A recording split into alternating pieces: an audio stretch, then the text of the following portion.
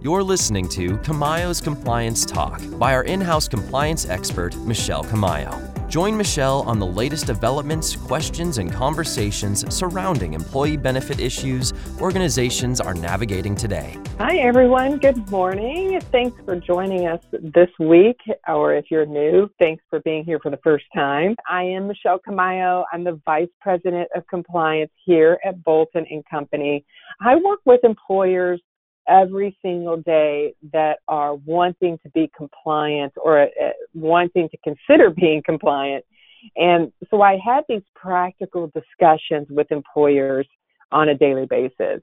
I do not give legal advice. I have a discussion where we talk about how to be compliant or how to remain compliant and whether or not that is in contrast to a business objective that you might be trying to reach. And so we talk about that, and we had those discussions. The information that's been coming in lately is changing rapidly, and not only, I don't want to say necessarily the law is changing once it comes out, once the regulations have come out, but what changes is the clarification behind it. Because we're in this time where everything is coming out so fast. The politicians are drafting laws without being able to give it a second thought, and then they're passing it so fast to respond and to help everyone that often when it gets to us and we have to interpret it, we look at it, we say, what were they thinking? This makes no sense whatsoever. So it takes time to get that clarification, and it's just all due to the world we're living in right now where we all have to respond so quickly. The clarification takes time. The objective today is just to have a conversation with employers along the way. I know that HR leaders and business owners want validation on what they're reading. So you might be here because you're thinking, I read something or I'm doing something and I want to know if it's okay, or what are other employers doing? So we hope to be that second set of eyes and just have a conversation today and provide a little bit of guidance where you may not have seen any as of yet. All right, so today we have our normal agenda. We have some updates from the last couple of weeks. We're going to talk about key topics. And then my favorite segment called Toilet Paper Talk. This is our weekly segment or bi-weekly segment, a review of things that have become incredibly relevant, like toilet paper. And then we'll go into a guidance wish list, which we keep updated every time we discuss. And so we'll talk about that. This is a reminder that all prior episodes are a podcast. So if you haven't had a chance, or there was something on a prior episode that you want to listen to at your leisure, which you can do on your phone, which is more convenient, I think, than clicking on a GoToWebinar link, you could go to Apple Podcasts and download Camayo's Compliance Talk. You'll have all the episodes there, including the last one I had last week with our guest speaker, Bob Radicke. He's always a little bit entertaining. So if you didn't hear the one from last week, you can get some good compliance information with hopefully a little bit of entertainment there as well. So summary of updates from last week. This is really strictly benefits. So I'm going to talk a little bit more about the insurance premium the credits that the carriers are issuing. More and more are coming in each day. In fact, we got notification from Anthem yesterday evening that they are issuing credits, and we'll talk more about that as well. But the reason this is important is we want to clarify what you as the employer can do with that premium credit, and it's not always just go to the bank and keep the money. Or, well, it's not going to be a check. It'll be a premium credit on your invoice, but you cannot always keep that money as the employer. You may have to share it with your participants. So that's why we talk about it. The IRS notices relaxing the Section 125 changes. We're going to talk about that a little bit more. We talked about it last week when it was new. I want to talk about it again because I know that the more you hear it, the more it will make sense. but we are getting a little bit past that as employers have started to make their decisions. Have some clarity on COBRA deadline extensions that I want to share with you, give you a little bit more guidance on that. And then finally, the FFCRA is kind of a buzz the past couple of weeks because we have summer school approaching, or I should say summer is approaching. And so I have a couple of facts that we will go over, which are questions 91 and 93 on the FFCRA facts website, which you'll see there is the link. And I want to go over that as well, just to give you an idea of what employers are seeing and dealing with lately. All right, so insurance premium credits. We talked about this last week when Bob Radeke was on. If you don't have a good frame of reference for this, I do recommend you download the podcast from last week with Bob Radeke and listen to that one because we go into a lot of detail. And for now, though, this is a little bit of a recap. So last week we talked about these credits being issued and the fact that there are special rules around the premium credits because most of them are considered ERISA plan assets. And because the premium credit is considered an ERISA plan asset, you as the employer have to handle it according to ERISA rules to avoid a claim for breach of fiduciary duty. So we want to talk about that. First, though, let's start at the top. We are mostly seeing dental and vision premiums being refunded or premium credits for that. I would say they're mostly dental, but that's changing a little bit because we've got two carriers who have come out and said they're issuing rebates for medical.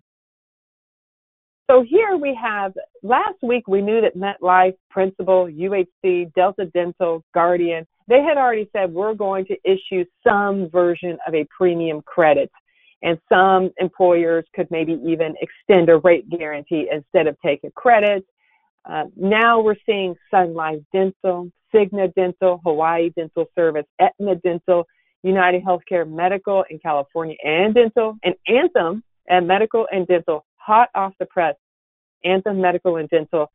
All of these carriers have announced that they are issuing premium credits or rebates. So if you have one of these carriers and you have not gotten communication with regards to this, please do get some clarification, reach out to your broker, and they can give you some more clarification if you didn't get an email from the carrier themselves. Each carrier is handling the timing of the credits and the actual way that they're distributing the credit a little bit differently. So it wouldn't be appropriate for me to say, oh, everyone's going to get a credit in July because each carrier has their own guidelines for that. That is pretty interesting. I will say that, the reason they're doing this is because non-essential healthcare services were shut down for many months, and they're starting to open here in California, which is promising. But for those months that they were shut down, the carriers were incurring claims, but yet we were still paying premiums. So this is the carrier's way of doing what is right.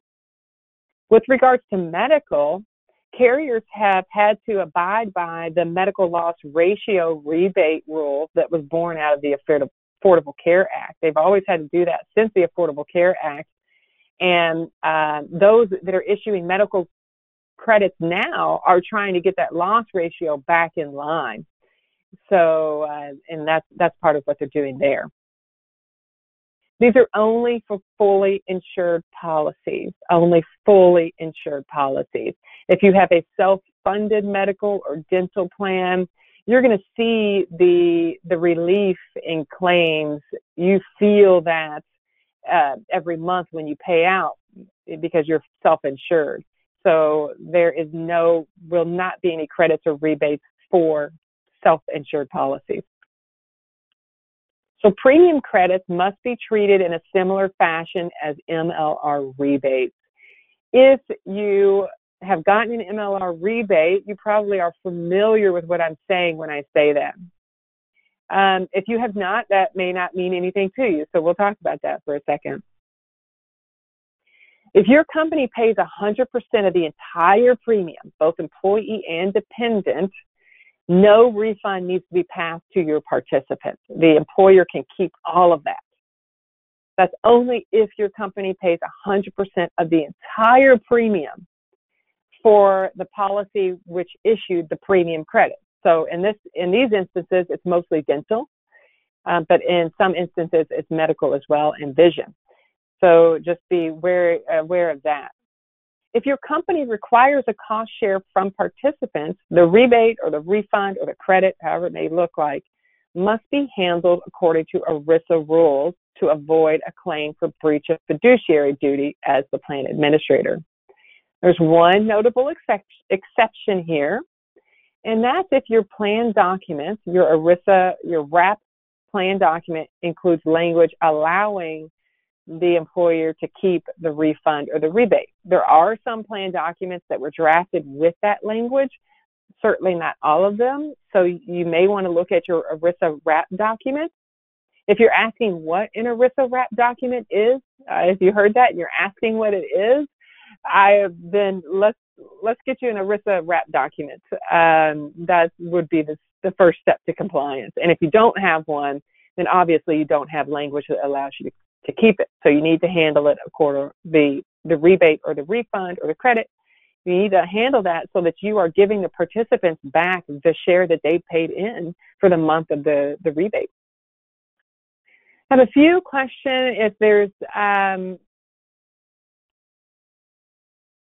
If there's currently no language in your WRAP plan document allowing you as the plan administrator or the employer to keep the premium credits, there's a question on, can you now put one in? Yes, I think you could, and let's talk about what that would look like, and let's consider the optics of such a decision. If you've not yet received your premium credit or your premium rebate and you want to be able to keep all of it as the employer, you could right now update your SPD and your plan document.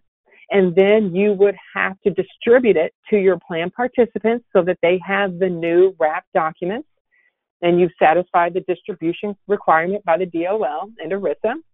And if you did then distribute it, and then you got a refund or a rebate or a credit, and it has that new language allowing you to keep the then yes, you could keep all of the amounts. And the reason I say let's consider the optics is because you at least want to, let's assume the worst. Let's assume an employee knows what you've done. They know that you've updated your plan document just so you could keep the premium rebate or the premium credit. And you have one employee that finds out for whatever reason, I'm just making up a scenario, a worst case scenario, and the employee starts to tell other employees what the employer has done. The company did this so they could keep all of that money because they didn't want to give us back our premiums that we paid into.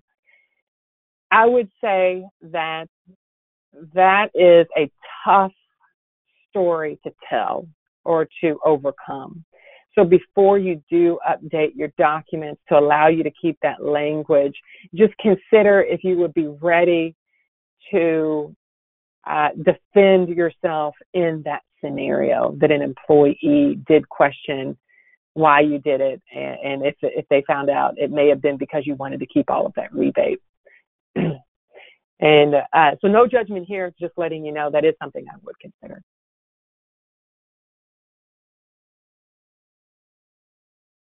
If the employer only pays 100% for employee-only premium, can the rebate go to dependent premium coverage cost share? Yes. So let me clarify what you're asking.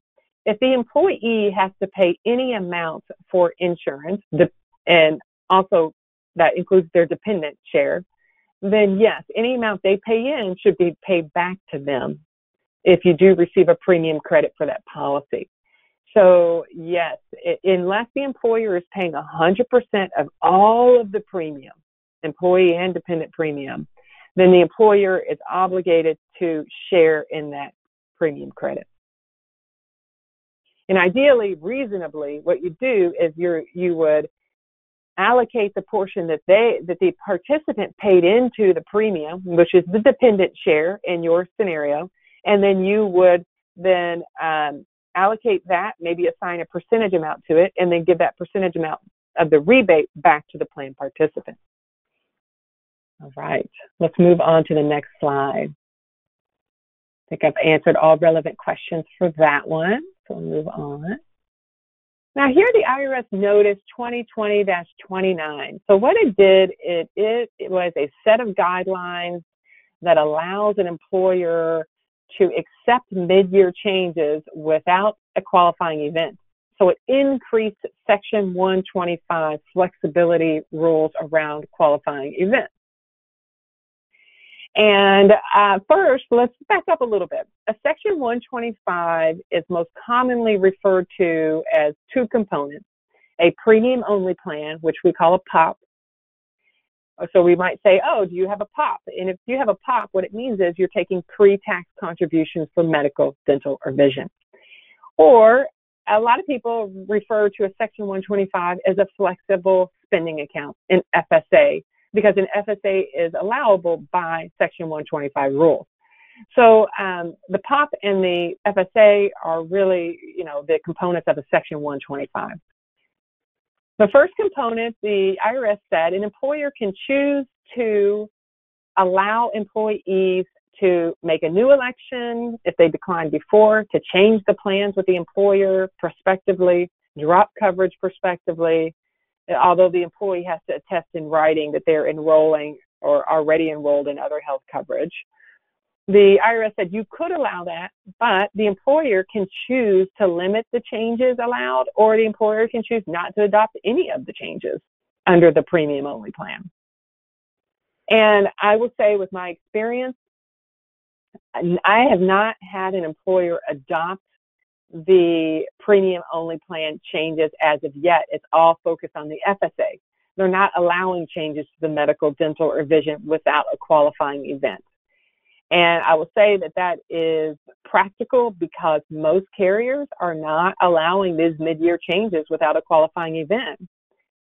And so you would think that the carrier will allow whatever the IRS said that employers can allow, but they don't have to, because the IRS said these changes are optional. So most of the carriers I've talked to have said, no, we're not going to follow the IRS notice. If an employer says they want to offer a mid-year change without a qualifying event, we will not honor it. Well, we won't let that happen.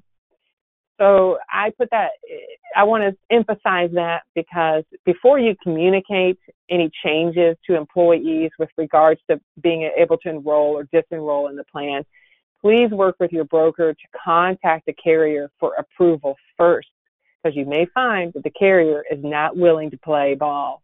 And that would put you in a bad position if you'd already communicated to employees. See, I had a question regarding the premium credits, kind of going back a slide. Someone said from a previous webinar that was actually 2 weeks ago, if you have a fixed cost sharing arrangement, instead of having communicated a percentage split with your employees, we may not need to share the credit. Is that still accurate? It is accurate. It is accurate in that if the way that your contributions are communicated to employees is that you tell the employee you have to pay X amount of dollars each paycheck for your benefits. The employer could then change their contributions at any time and then be okay. And what that means is you can keep the rebate. However, if you're the employer and you communicated in any type of environment or materials to your employee that you're paying 75%, let's say, a percentage, then you do not get to keep the rebate. But if you did communicate only a fixed cost sharing arrangement where you've said to your employee, you pay me $50 a month and I'll give you this insurance, then yes, you would be able to keep that premium credit. Someone asked if we could add a date range to make changes with regards to Section 125. Within the IRS notice, yes, you can. There's nothing that would not allow this. So the answer is yes, you can. But I want to add a disclaimer. I've spoken with a particular TPA this week, an FSA TPA, and that TPA would not allow a customized date range. So this is another example of when the law doesn't mandate something, it only makes it optional. Your TPA or your carrier does not have to follow the same rules. So in the example of what I gave, this particular TPA said, we're not going to let you put limits. It's either this or it's that. And if the employer did not want to adopt this or that, then the employer simply could not do it because their TPA was not willing to work within those boundaries. So as I said before, please make sure, get approval from your FSA vendor first before you communicate to employees. So we talked about the subset of the Section 125, which is the premium only plan. So making changes to your medical, your dental, or your vision coverage. But we also want to talk about the FSA, because the FSA is where I'm seeing most employers are allowing or adopting the changes under the FSA and not necessarily the POP. And with good reason. It does make sense. When you can, it makes sense to allow it because a lot of us made our FSA budgets thinking that we were going to be able to, we were not going to have a public health emergency. And so we thought, we're going to be able to incur these expenses and these months, and then all of a sudden we're not able to do so. So it makes sense that the employee may not need those funds anymore, and we want to make sure that we give the employee every opportunity to use those funds. So employers are adopting the FSA, not so much the POP. So let's talk about FSA. The healthcare, including the limited purpose FSA accounts and the DCAP, and DCAP is dependent care, the dependent care accounts, changes, you can allow for your employees to revoke their election, to make a new one, to decrease or increase their existing elections on a prospective basis only. So if my employee comes to me and says, I want to make a change, I elected $100, or I've already put $1,000 into my account, I want that $1,000 back because I'm not going to use it. That is a retroactive change. So it can only be a prospective change if you allow it.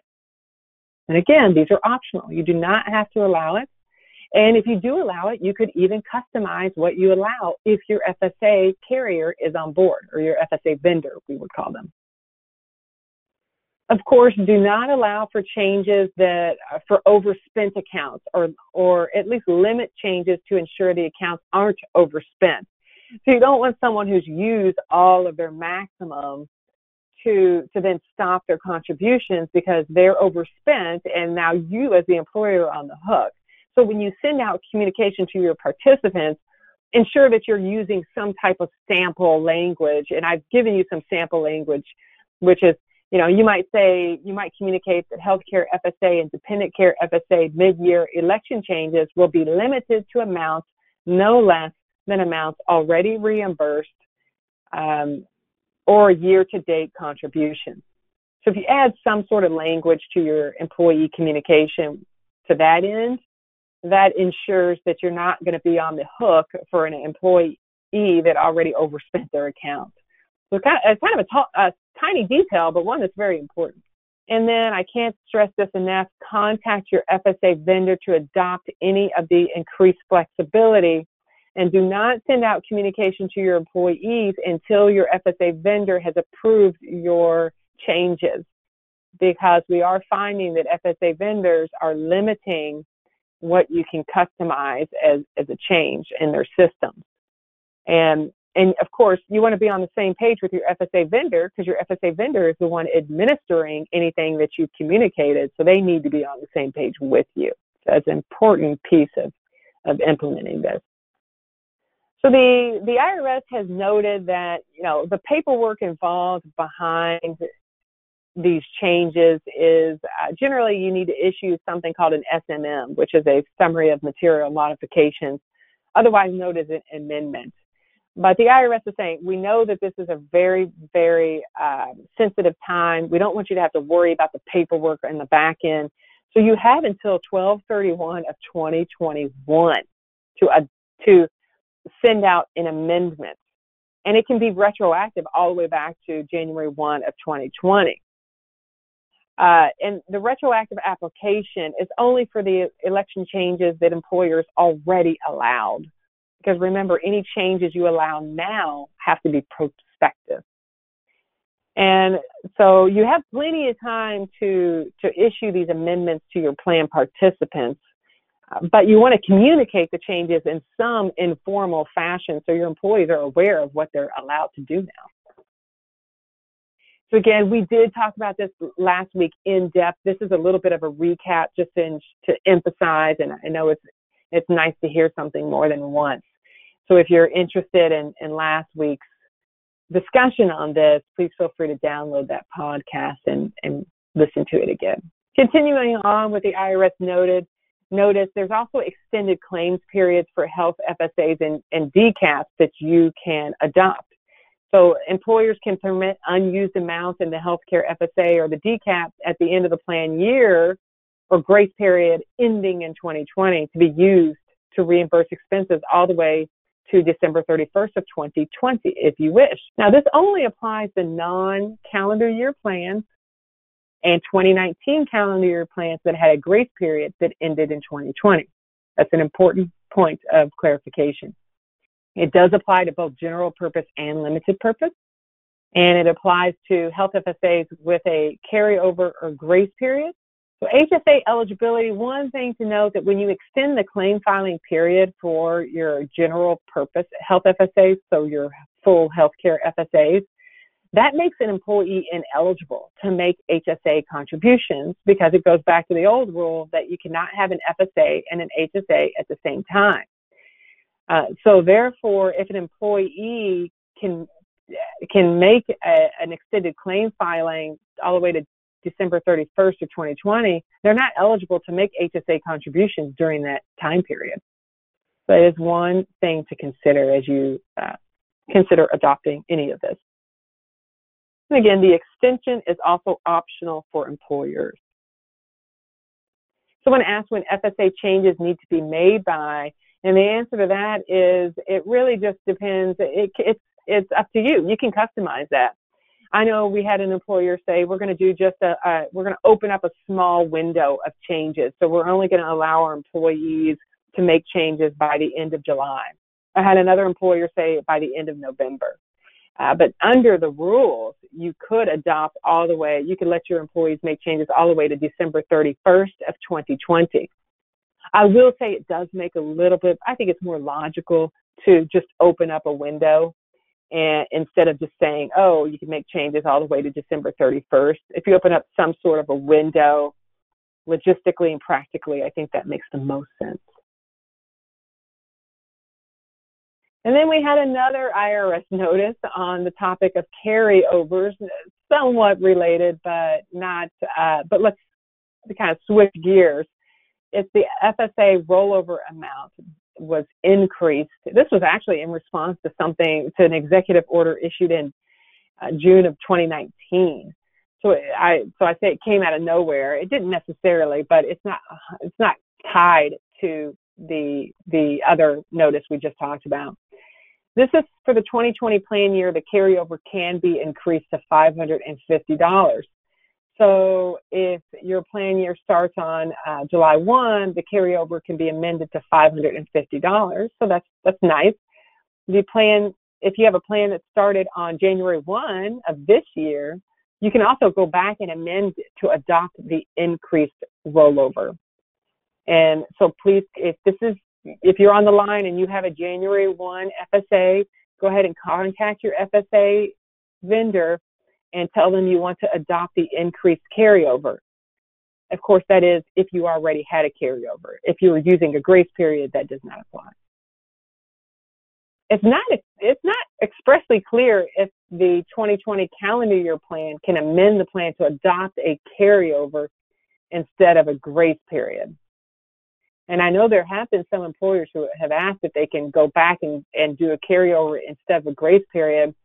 And what I'm seeing is that TPAs are not supporting that type of change. They're telling our employers, no, you cannot do that. Even though the IRS Notice 2020-33 does not expressly state that you can or you cannot.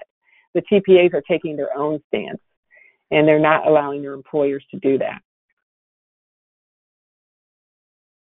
The rollover increased amount can apply retroactively back to 1/1/2020. You just need to contact your FSA administrator.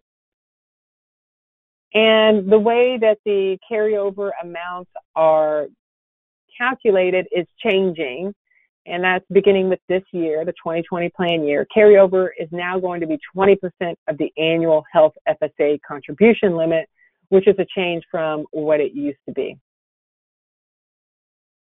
So next we get into extended COBRA deadlines. We've talked about this at length for a while now. When it first came out, it was very confusing, very unassuring, and there was no guidance from the DOL telling employers or professionals alike what to do or how to do it. So let's back up a little bit. The extended deadlines require employers to discard the outbreak period when applying a normal deadline for COBRA when it comes to an initial or an election notice, a COBRA election itself, and a COBRA payment deadline. So the outbreak period is from March 1st until 60 days after the national emergency is over. Well, we still don't know when that national emergency will expire, so we don't have a hard deadline, but we do know that COBRA participants have a lot of extra time to make COBRA payments or even elect COBRA to begin with. And this became a bit of an issue because there wasn't clarity. Employers were saying, am I allowed to cancel a COBRA participant for not making a payment? What does that mean if I'm not allowed to? Who's going to pay for that premium? And so it created these administrative issues that we were all up in arms about, saying, what do we do? What do we do? Well, I will say that the guidance is not clear, but we have several ERISA attorneys who have agreed that canceling coverage for non-payment of premium appears to be okay using the current guidelines, as long as the COBRA participant has the ability to reinstate the participant's coverage once payment is made within the extended time frame. So essentially, if I'm a COBRA participant and I stop paying in March, but I come back to you as the employer, I come back to you in August and I say, oh, well, here, I'm going to make this payment. Here's all of the premiums that were due. Then you have to reinstate my coverage back to March 1 or whenever I paid the premiums back to. So that's what the notice is saying. And a lot of attorneys agree that, yes, you still can cancel for non-payment of premiums, but if your COBRA participant at some point gives you the premiums, then you have to reinstate their coverage, as long as they do it within the extended time frames. So then it becomes a question of, will the carrier allow the retroactive enrollment or the retroactive cancellation if that's in play as well? Carriers have just started to respond to that, saying that they will allow those retroactive enrollments and disenrollments pursuant to the agency's notice of the COBRA extended deadlines. So the carriers are saying, yes, we're going to allow it because essentially the law tells us we have to, because the agency's notice was not an optional mandate, it was a law. So the carriers have to abide by that. So that gives us a lot more clarity, because there were a lot of COBRA vendors out there saying that they were not going to change any of their processes. They were going to keep the same deadline, and we feared for the employers that this would create some liability on their end if the COBRA administrator decided to do that. But now we have lots of attorneys saying that, okay, we agree with the COBRA vendor's approach. We think that's going to be okay. And until we get more clarification, then that is the info we have for today. I keep hoping for a set of DOL facts to be released regarding this COBRA deadlines, the extended deadlines, but I haven't seen, there aren't any at this point, but I certainly hope they do release them. It would give us a lot of comfort so we can sleep better at night. So my favorite segment, toilet paper talk, relevant issues I'm hearing from last week. So I'm still hearing from employers with regards to adopting the Section 125 increased flexibility options. And what we're starting to see now is employers are saying, here's my decision. And so we go to the FSA vendor, and the FSA vendor is saying, well, we're only going to allow you to do this and not this. And so there's a lot of conversations like that happening. And I will say that there are some TPAs, some FSA vendors or slash TPAs that are not as responsive as we want them to be. And that's been frustrating. So if you're experiencing that, I totally understand your frustration. And I guess we have to exercise some patience because they must be under an incredible amount of stress as well. So we're just showing a little bit of grace there, although some are very on top of it, and that's been wonderful. As I said before, most employers are only adopting FSA changes. They're not adopting any of the changes to a medical, dental, or vision plan, let's say. They're following the qualifying events rule. They're continuing to follow those rules.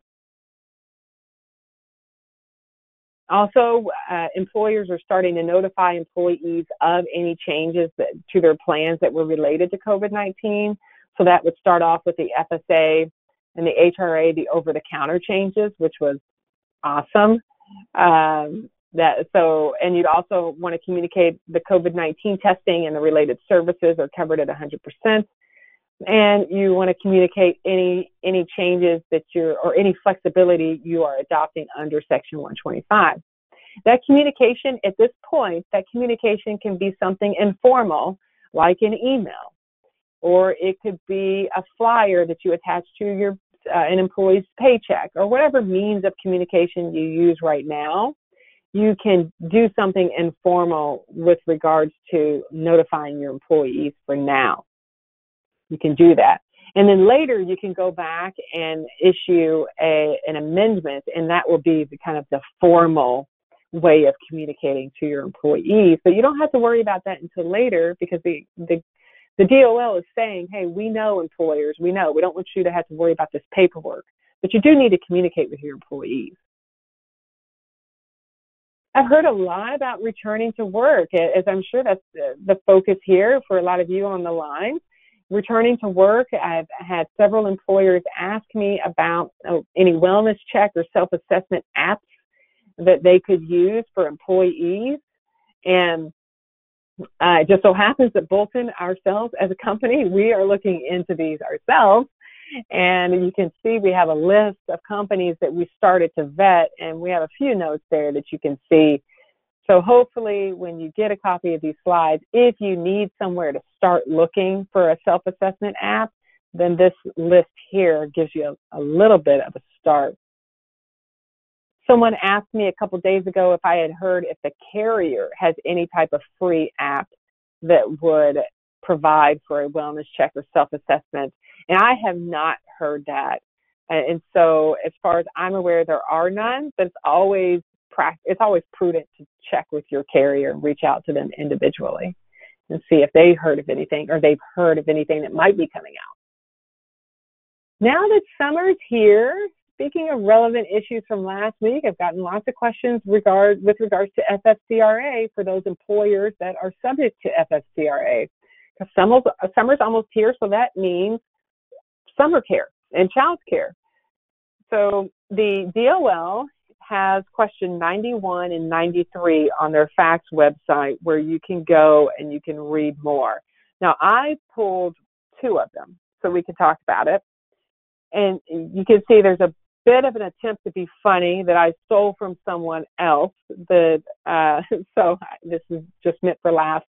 It's not on the DOL website, but question 91 is essentially, my employees have been teleworking just fine since we all got sent home in March, but now that it's summer, the joke was they want to cultivate their tan, so now they want to take FFCRA. But really, there's legitimate reasons, obviously, for taking FFCRA when you have children at home, young children. So they say their kids have been out of school since March, but they've been teleworking just fine since March. So can I ask the employee what's changed, and maybe can I deny the leave? And the answer to that question is on the DOL website, question number 91. And they start off by saying the fact that your employee has been teleworking before does not mean the employee cannot now take leave. So what I want to say here, exercise caution. I'm paraphrasing. And they give an example. Your employee may not have been able to care effectively for the children while teleworking, or perhaps your employee may have made the decision to take paid sick leave or expanded leave for the children so that their spouse, who's not eligible for any leave, could work or telework. So these and other reasons are legitimate and do not afford a basis for denying FSCRA. So paraphrasing, exercise caution before you deny leave in these scenarios. The answer in most cases is that yes, you will need to grant it, and you have to be very careful about when you ask what's changed. Definitely very careful if you deny the leave for these reasons. I will say that it's for those Bolton clients on the line, you have access to Think HR. Think HR has some wonderful 2-minute videos, and they have a 2-minute video on FSCRA and summer leave or summer care. I find it super helpful. So I recommend going into Think HR, clicking on the COVID-19 button. And once you get there, on the left-hand side, you'll see the 2-minute videos, and you can pick and choose the ones you want to listen to. It is very informative. So question number 93 on the FSCRA facts page on the DOL site. My employee's kids' school closed in March with online instruction only. This Friday is the last day of school. The employee's been teleworking, but now wants to start taking school closing FSCRA leave, at least on a part-time basis. This employer says that the employee isn't eligible for FSCRA leave as of Monday because school would have been out anyway. Am I right? The answer is the person's kind of right, but they're not. They're not really. They're right in that the employee wouldn't be entitled to FSCRA leave for school closing related reasons if the school would have been out in any event. But, I mean, if the kid's summer child care or summer program is closed or the summer caregiver is unavailable because of COVID, the employee is still entitled to FSCRA leave for the time that he or she couldn't telework. Now, I have 7-year-olds at home. Some of you all may know that. I have twins. And I can attest to the fact that a lot of the summer programs are closed, and it's breaking my heart. It's breaking my children's hearts. So just because their school is closed does not mean that one cannot be eligible for FSCRA, because my kids' summer care program is closed. They're not going to reopen. And so the bottom line here is, whenever you deny for the summer care reason, be very, very cautious. But think about some examples like this. If a 16-year-old never had a place of care, in previous summers they didn't have any summer care or summer programs because they don't require care, then no, your employee cannot be given leave for their 16-year-old. Or you have a spouse who's already a stay-at-home parent, then you can deny the leave. If there's a spouse who's already a stay-at-home parent, you can deny the leave if there aren't any qualifying reasons. But you can't really ask for proof. You cannot really ask for proof. I'll say that again. You can't really ask for proof. So Think HR, in their video, I thought it was so interesting. Their 2-minute video, not interesting, but meaningful. They said, dig deep and trust your employees. That's what this is going to be about, because there's not really any proof you can ask for. You have to take their word for it. Someone else on the line said they had 7-year-old twins too. That's crazy. I'm with you. I'm with you. We can share our pain. All right. So I hope that brought you some clarity talking about the FSCRA and summer leaves, or summer care, I should say. If someone's been working effectively with small children at home and now they want to take FSCRA, be cautious. Be cautious. Don't ask for proof. Take their word for it. And there certainly are real reasons on why they would want to take that FSCRA leave that don't have to do with anything about cultivating its hand, which was the joke in the prior slide. That was just to get a laugh. And it was not my joke. Not my joke. I stole it. All right, we're going to finish up here. For once, I believe we're going to get out under an hour. I'm going to go over the guidance wish list. We've talked about this from the very, very beginning of this podcast, where I gave you a list of things I wanted to see that would help you as an employer administer benefits and do the right thing. And so it started off with Section 125 guidance, which we got. And that was 2 weeks ago. It says last week, but that actually 2 weeks ago. I still want guidance on ACA measurement and stability periods. How are they going to be affected for employees that were furloughed? Are we going to have to carve out that couple months period when you start to measure employees? And so there's some guidance that needs to be given there, and there has been none as of yet. So we're still waiting. Extending COBRA grace periods. I know we just talked about the fact that we've got some further clarification from ERISA attorneys that make us comfortable, but I want clarification for the DOL. I mean, it's time for them to come out and give us some facts so we can be comfortable canceling coverage for our COBRA participants if they don't make payments. Now, having an ERISA attorney say it's okay, you can, that does bring some comfort, there's no doubt. But the most comfortable position we could be in is if the DOL came out and told us that. And they've not yet done it. So that's frustrating. And last week, we talked about the HEROES Act. It was 2 weeks ago. We were talking about the HEROES Act. And the HEROES Act had some federal subsidies for COBRA premiums, which was included in all of the legislative packages that were brought before the House or the Senate.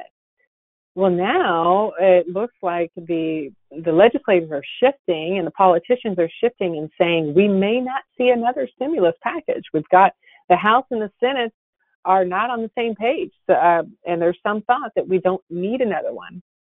And so that's just an update there from a legislative standpoint, that we may not see another federal package come through. There was some buzz because that next package was going to include another direct payment, and it was going to expand unemployment. I hope it's good news that we may not see another stimulus package, but that's not for me to comment today. Just to let you know that we may not see it at all. I'll finish up with some resources that I would love for you to know is out there for you. The first one is that you can subscribe to our blog, the boltonco.com/blog. Anyone can subscribe there. That will keep you in the loop, not only with benefits, but also Bolton and Company has property and commercial and business lines. So we have authors that are putting out content on that every now and then. For benefit-related questions, if you're a Bolton client, please feel free to contact your team members and get in touch with them, as I'm sure you already know. And for Bolton clients that have Think HR, or you all have Think HR, Think HR has always been a great resource for HR-related items, sample forms, including an FFCRA leave request form, return to work checklist, those 2-minute videos I discussed, communication to employees when an employee tests positive, lots of good stuff on there. For employment matters, those of you who have been along for the ride the past couple of months, you know that I've had Nicole Cam on from Fisher Phillips a few times because employment concerns are so prevalent right now. So I wanted to bring in a partner to talk about that. The Fisher Phillips website has so many good facts. It's easy to search for your specific answers that you need. And if you look at their site, if you go to the landing page, you'll see different blocks, and you can click on the blocks.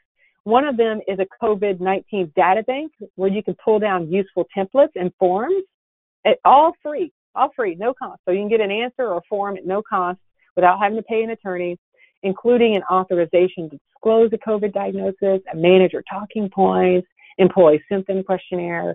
I mean, they've got a lot of data out there that I think would be super helpful. So I just wanted to make sure that everyone knew about those resources. I hope everyone got some useful information about this. I'm so glad you came back and we were able to talk and I was able to answer your questions. Thanks so much for joining, and I will talk to you in a couple weeks. Bye, everyone.